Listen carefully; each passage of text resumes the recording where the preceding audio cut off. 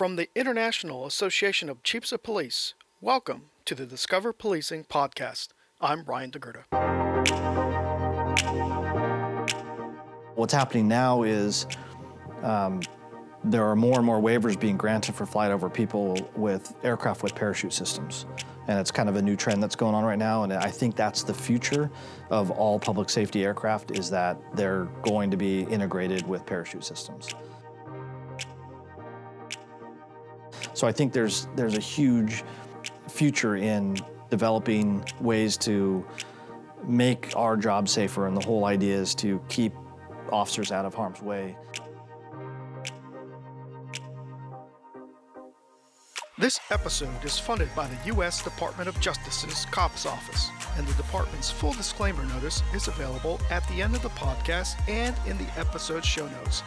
The views, information, or opinions expressed during this podcast are solely those of the individuals involved and do not necessarily represent those of the IACP or the COPS Office. My guest today, Captain Tim Martin, is the Program Manager of the Huntington Beach, California Police Department's Unmanned Aerial Systems Team and Director of Unmanned Aerial Systems Training for the Los Angeles County Regional Training Center. I hope you enjoy the conversation I have with Captain Tim Martin as we discuss the public safety community's adoption of unmanned aerial systems and how it's redefining first responders in the 21st century. And now, here's my interview with Captain Tim Martin. Captain Martin, thanks for being on the podcast. Let's jump right into the first question. There's a lot of terms out there for what many people call drones, including unmanned aerial vehicles or UAVs, remotely piloted aircraft or vehicles, RPAs or RPVs, but UAS or SUAS for Small Unmanned Aerial Systems appears to be adopted by public safety. Why is that?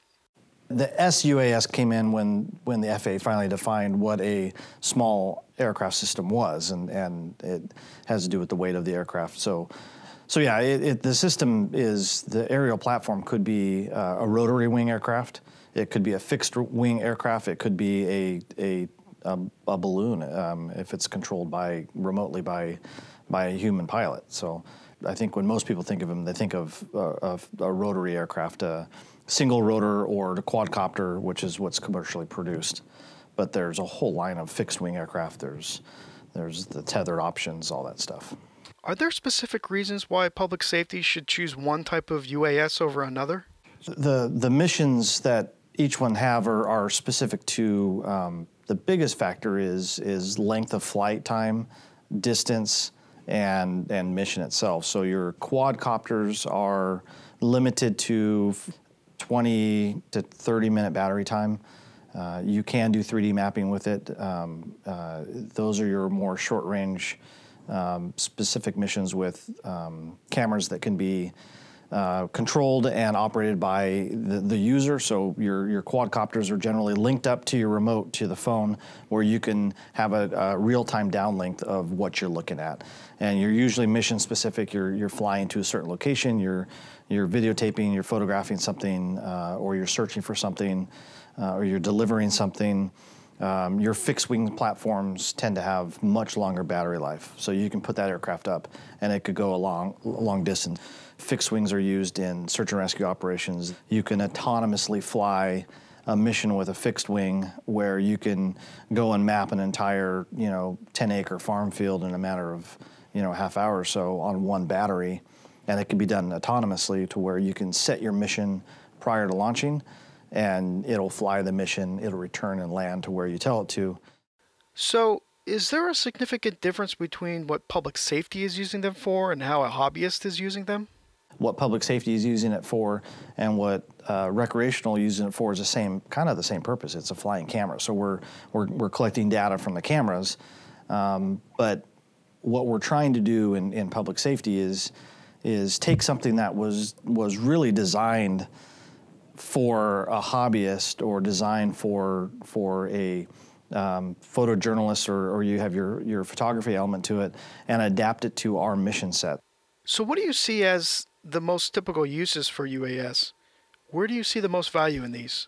Basically, it's a force multiplier. It's a time saver, and what is being done right now in public safety depends on the agency and what their mission is. But you're looking at flying, searching for suspects during a fleeing felon type situation where you can get that aircraft up fairly quickly. You can use the camera or the thermal camera to assist the ground units in searching for a suspect. Using it for in more rural areas, they're using it with great success for lost and found, trying to find lost hikers and missing persons, search and rescue missions. We're using it for crime scene photography. We're using it for traffic collision reconstruction and traffic collision documentation. Now that's very interesting. Would you be able to explain a little bit more about how that helps with collision reconstruction?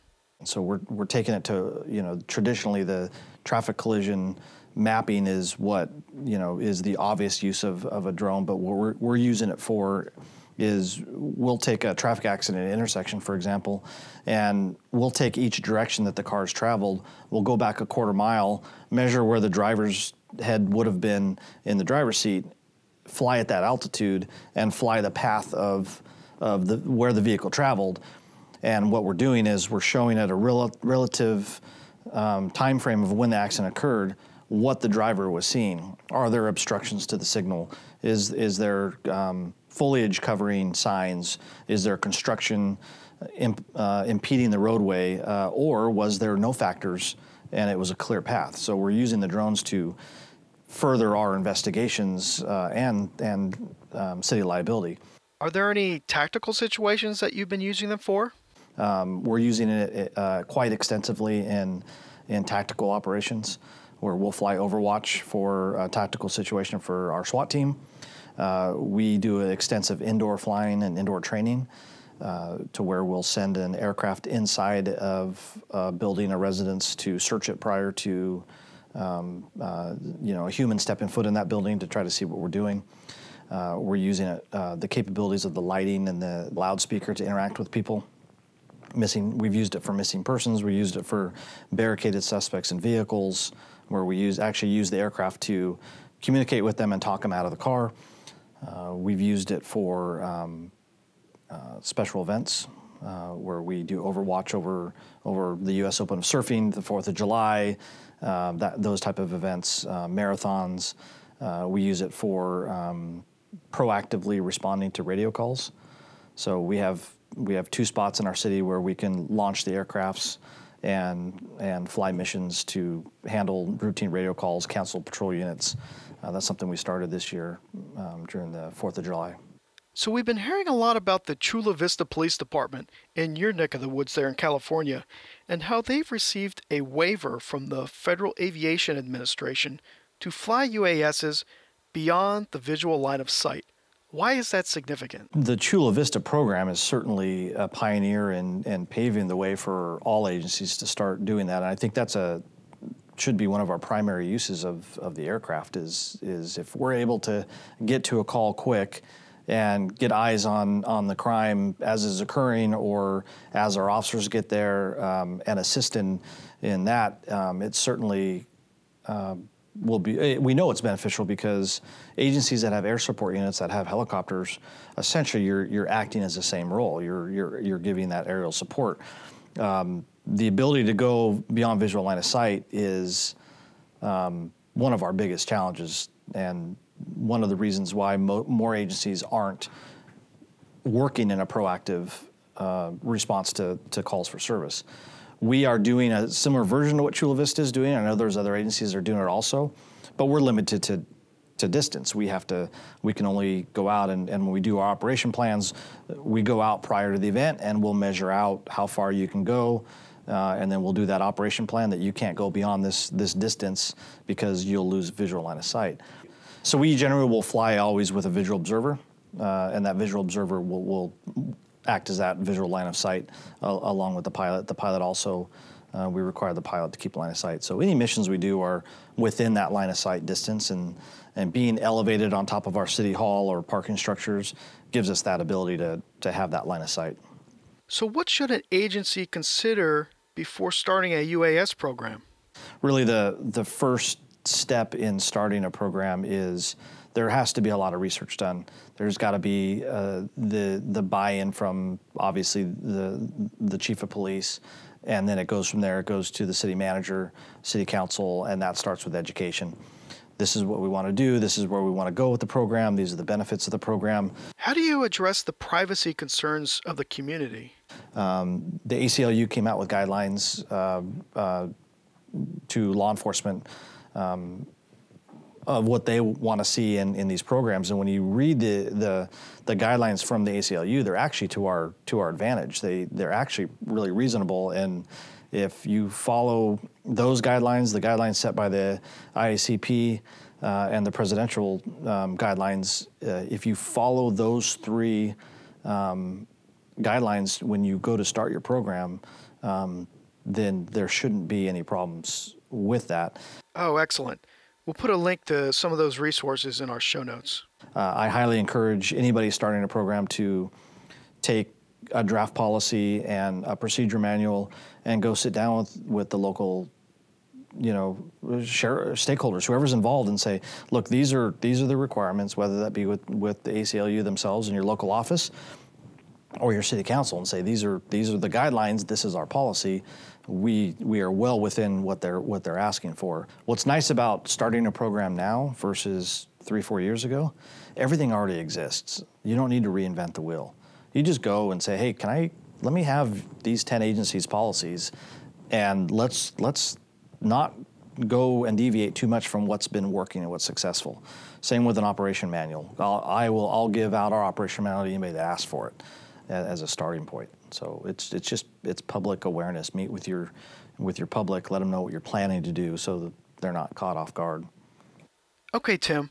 So I don't want to get too far down in the weeds here, but it looks like in order for public safety to fly UASs, you need either a certificate of authorization or a COA from the FAA or a Part 107 certification, which appears to be more common. Can you explain more about Part 107? So Part 107 covers a wide range of things, some that really apply to law enforcement, others that we'll never have to even worry about or want to get a waiver for. The first would be the size of the aircraft. So the weight requirement is the first and foremost. You can't fly at night. So the night restrictions are 30 minutes before sunrise and 30 minutes after sunset is pretty much your window, and then you can fly throughout the day without restrictions. Flying no more than 400 feet in the air, which I don't know why you would want to do that anyway. We have to coexist with manned aircraft, and when you get past 200 feet, there's really no logical reason to fly that high with the camera systems that come with these aircraft. Some of the more obscure ones would be you have to have 3-mile visibility, which really doesn't matter because you can't fly beyond visual line of sight anyway. Flying from a moving vehicle, you can't fly over people, which is a huge challenge and something that I think needs some better definition for law enforcement, because unless the way it's written is unless they're part of your operation, you can't fly over them. So there's some other ones that would never apply to us. But those are currently what 107 restricts. Now, I understand that airspace is a pretty big deal depending on where agencies are located, and the FAA has a dedicated map on the web that details the off-limit areas and altitude restrictions for UASs. Can you explain a little bit more about that? Airspace is by far one of the biggest challenges for a lot of places, and then sometimes it's not a challenge at all. If you fly within, Huntington Beach, for example, we fly within 2 airspaces. John Wayne Airport is Class C airspace, and then you have the Joint Forces Training Base at Los Alamitos and the Naval Weapons Station, which all have restricted airspace. So an agency has to understand what is their airspace and how can they legally fly in it. So how do you navigate in areas that may have an airspace restriction? So if you have an operation in, let's say we have an operation in John Wayne Airspace, and we didn't have a waiver for it, and it's a tactical operation. We could either call the tower directly and say, hey, can we fly in your airspace? Or you can, through the FAA, you can go online and apply for the emergency COA. We've actually tried for an emergency COA to flight over people, and they won't issue that. Why is flying UASs over people such a big deal? It seems like flying in urban or even suburban areas, that can be pretty difficult to avoid. And it's challenging because when these things lose power, when they lose a motor, when they collide with an object and they lose one of their motors, they don't fall straight out of the sky. They do some rotations, and they fly crazy for a little while, and it's really challenging to know where it's going to land. But what's happening now is there are more and more waivers being granted for flight over people with aircraft with parachute systems. And it's kind of a new trend that's going on right now, and I think that's the future of all public safety aircraft, is that they're going to be integrated with parachute systems. There have been a growing number of incidents involving hobbyists and even the media flying UASs that interfere with public safety operations. How big of a risk is this? The whole counter-drone concept is one of the more challenging concepts for us in the role of teaching for Los Angeles County Regional Training Center. We have a counter-drone class, and that's really one of the hot topics, is how can we as a public agency get these drones out of the sky that are interfering with emergency, that are interfering with aircraft. And the short answer is, right now, federally, we can't. There is no laws, with the exception to interfering with a firefighting operation. There's no criminal law that allows us to go after the operator, let alone force them to land his aircraft.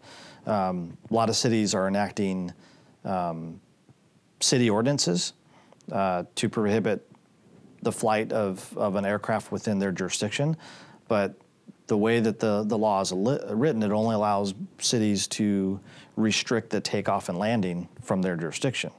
So if you fly in from one area that's nowhere near the city, and you fly into the zone, and you didn't take off and land from that city, we're back to square one.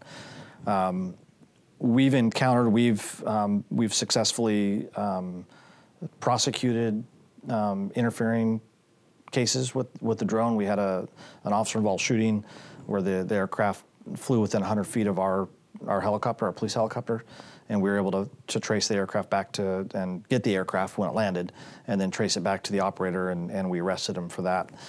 So there are ways to do it. But the challenge is what is your threat? Identifying what your threat is. And if you have a store-bought aircraft from any one of the common manufacturers, and you see that's what it is, you have a UAS with a camera on it. So what's your threat? Your threat is they have a camera, and the aircraft could hit one or two people if it fell out of the sky. Versus if we're working a special event in, let's say, a downtown area or on our beach, and there's a large crowd or a sports stadium, and you see a large agricultural drone flying towards your event with the sprayers or an aircraft coming with a large payload, well, that's a whole different story. And so part of the big education process is identifying your threat and what are you going to do about that once you get it. There's programs out there that will allow you to interfere with the aircraft electronically. There's programs out there that will allow you to detect where the pilot is and where the aircraft is, and then at least you can find, and try to do that. But they all come with caveats, and if you have an electronic jamming device, that's great. You can't use it. The FCC won't allow us to take an aircraft out of the sky. If you have an aircraft that will shoot a net at it and take it out of the sky, then the FAA says that they consider an unmanned aircraft the same as a manned aircraft, and we can't interfere or shoot one out of the sky, if you will. So our hands are tied right now until regulations stop. Our best way to do it is find the pilot. Luckily these batteries are 20 minutes, and eventually it's gonna come home. And if you don't have something in place during those events to have a team to go out there and find the pilot, then you got to prepare on that end of it. So it's a challenge for sure. How are you handling the calls for service from someone saying, "Hey, someone's flying a drone over my backyard and my daughter's sunbathing out there"? Are you seeing a lot more of those calls? We get the complaints of my neighbor's flying his drone over my house, and civilly there are ramifications if you have something like that where it's an invasion of privacy, and we will do our best to respond to those calls. And if we can find the pilot, then we'll educate him. Hey, look, this is the concern. Most of the time they'll show us their video, and they're filming something completely unrelated. I can't think of a time where we've ever contacted somebody. We get them down at the beach all the time, and we'll get people flying during special events, and the airspace around our beach is like any coastal. You have you have helicopters and airplanes that fly at low altitudes, and it's a challenge to share the airspace. So we'll get the pilot, we'll identify him, and we'll just ask them to land. And 9 times out of 10, they always land. So what's next for public safety? Where do you see this going? The use of unmanned aircraft as a public safety tool? What I see is agencies and cities that don't have air support, this will become their air support. And how you deploy it is the exciting part, because your Chula Vista model of deploying an aircraft from a fixed location remotely beyond visual line of sight, I hope that's the future, because that obviously opens the door to a lot of stuff. But there's also value in, we've developed a system where everybody that's on our team has their own aircraft, and they maintain it. They maintain the batteries. They have enough supplies to get by, and they take it out with them on patrol. And when they see fit to use it, when there's a call for service or they think there's something that happens, they're up within a matter of a minute or so. So our model is deploy from the field, and then if the big one hits and we have to pool our resources, they all bring their aircraft with them, and then we have other aircraft that assist. So that's another method of doing it. So I think you'll see it more integrated into patrol operations. You'll see it more integrated into the fire service. Our program, one of the ways that we were able to be successful in launching our program is I don't think our city was ready for a law enforcement only drone program, if you will. So we went with a public safety UAS program, and we incorporate our fire and our lifeguards. So we fly missions for our fire department, we fly missions for our lifeguard. One of the things that we've been doing a lot of extensive testing on, both here at Huntington Beach and with the LA County Regional Training Center, is payload deliveries. And I think payload deliveries have a huge place in law enforcement when it comes to everything we do. We're looking at delivering throw phones in tactical situations, delivering cell phones, delivering medical supplies, tourniquets. If you have a North Hollywood type scenario where you have officers that are pinned down for a length of time because the threat's still active and you can't get to them, at least you can fly and you can either drop a bag to them or you deliver the aircraft itself. It's a throw down aircraft. You just fly the aircraft right to the guy with a tourniquet on top of it or a med bag attached to it, and that one's out of commission. And then you go to the next one. And so I think there's a huge future in developing ways to make our job safer. And the whole idea is to keep officers out of harm's way and be able to reach out and touch somebody without having to do it. You can deliver, their in fire rescues and swift water rescues, they're using the aircraft to deploy ropes to people that are on cars and stuck on roofs, and they're using them to deploy flotation devices. And there's a company with a device called the arm lock, and it's a flotation device that goes over the arm and it inflates, and they're using it to pull people out of ice. That when they fall on the ice, rather than have people go up there, they'll deliver the arm lock with a rope attached to it, and they're pulling people out of ice without putting other people in jeopardy. Wow, that sounds like an excellent use of the UAS technology. Well, on that note, We'll leave it there. Thank you, Captain Tim Martin, for being on the podcast. I want to thank Captain Tim Martin again for spending some time with us. I also want to thank you for listening. To find resources on this topic, please visit theiacp.org, and we'll also put a link in the show notes to some of the resources mentioned during this podcast. Feel free to email us with any questions or comments at discoverpolicing@theiacp.org. For this episode, I had research and production help from Michael Fergus. Thank you to the U.S. Department of Justice's COPS Office for their support on this episode. Please see the show notes to learn more about the COPS Office and follow their work. This project was supported in whole or in part by Cooperative Agreement Number 2017 CKW XK004, awarded by the U.S. Department of Justice, Office of Community-Oriented Policing Services. And as always, the opinions contained herein are those of the speakers and do not represent the official position or policies of the U.S. Department of Justice. References to specific individuals, agencies, companies, products, or services should not be considered an endorsement by the speakers, IACP, or the U.S. Department of Justice. Rather, the references are illustrations to supplement discussions of the issues.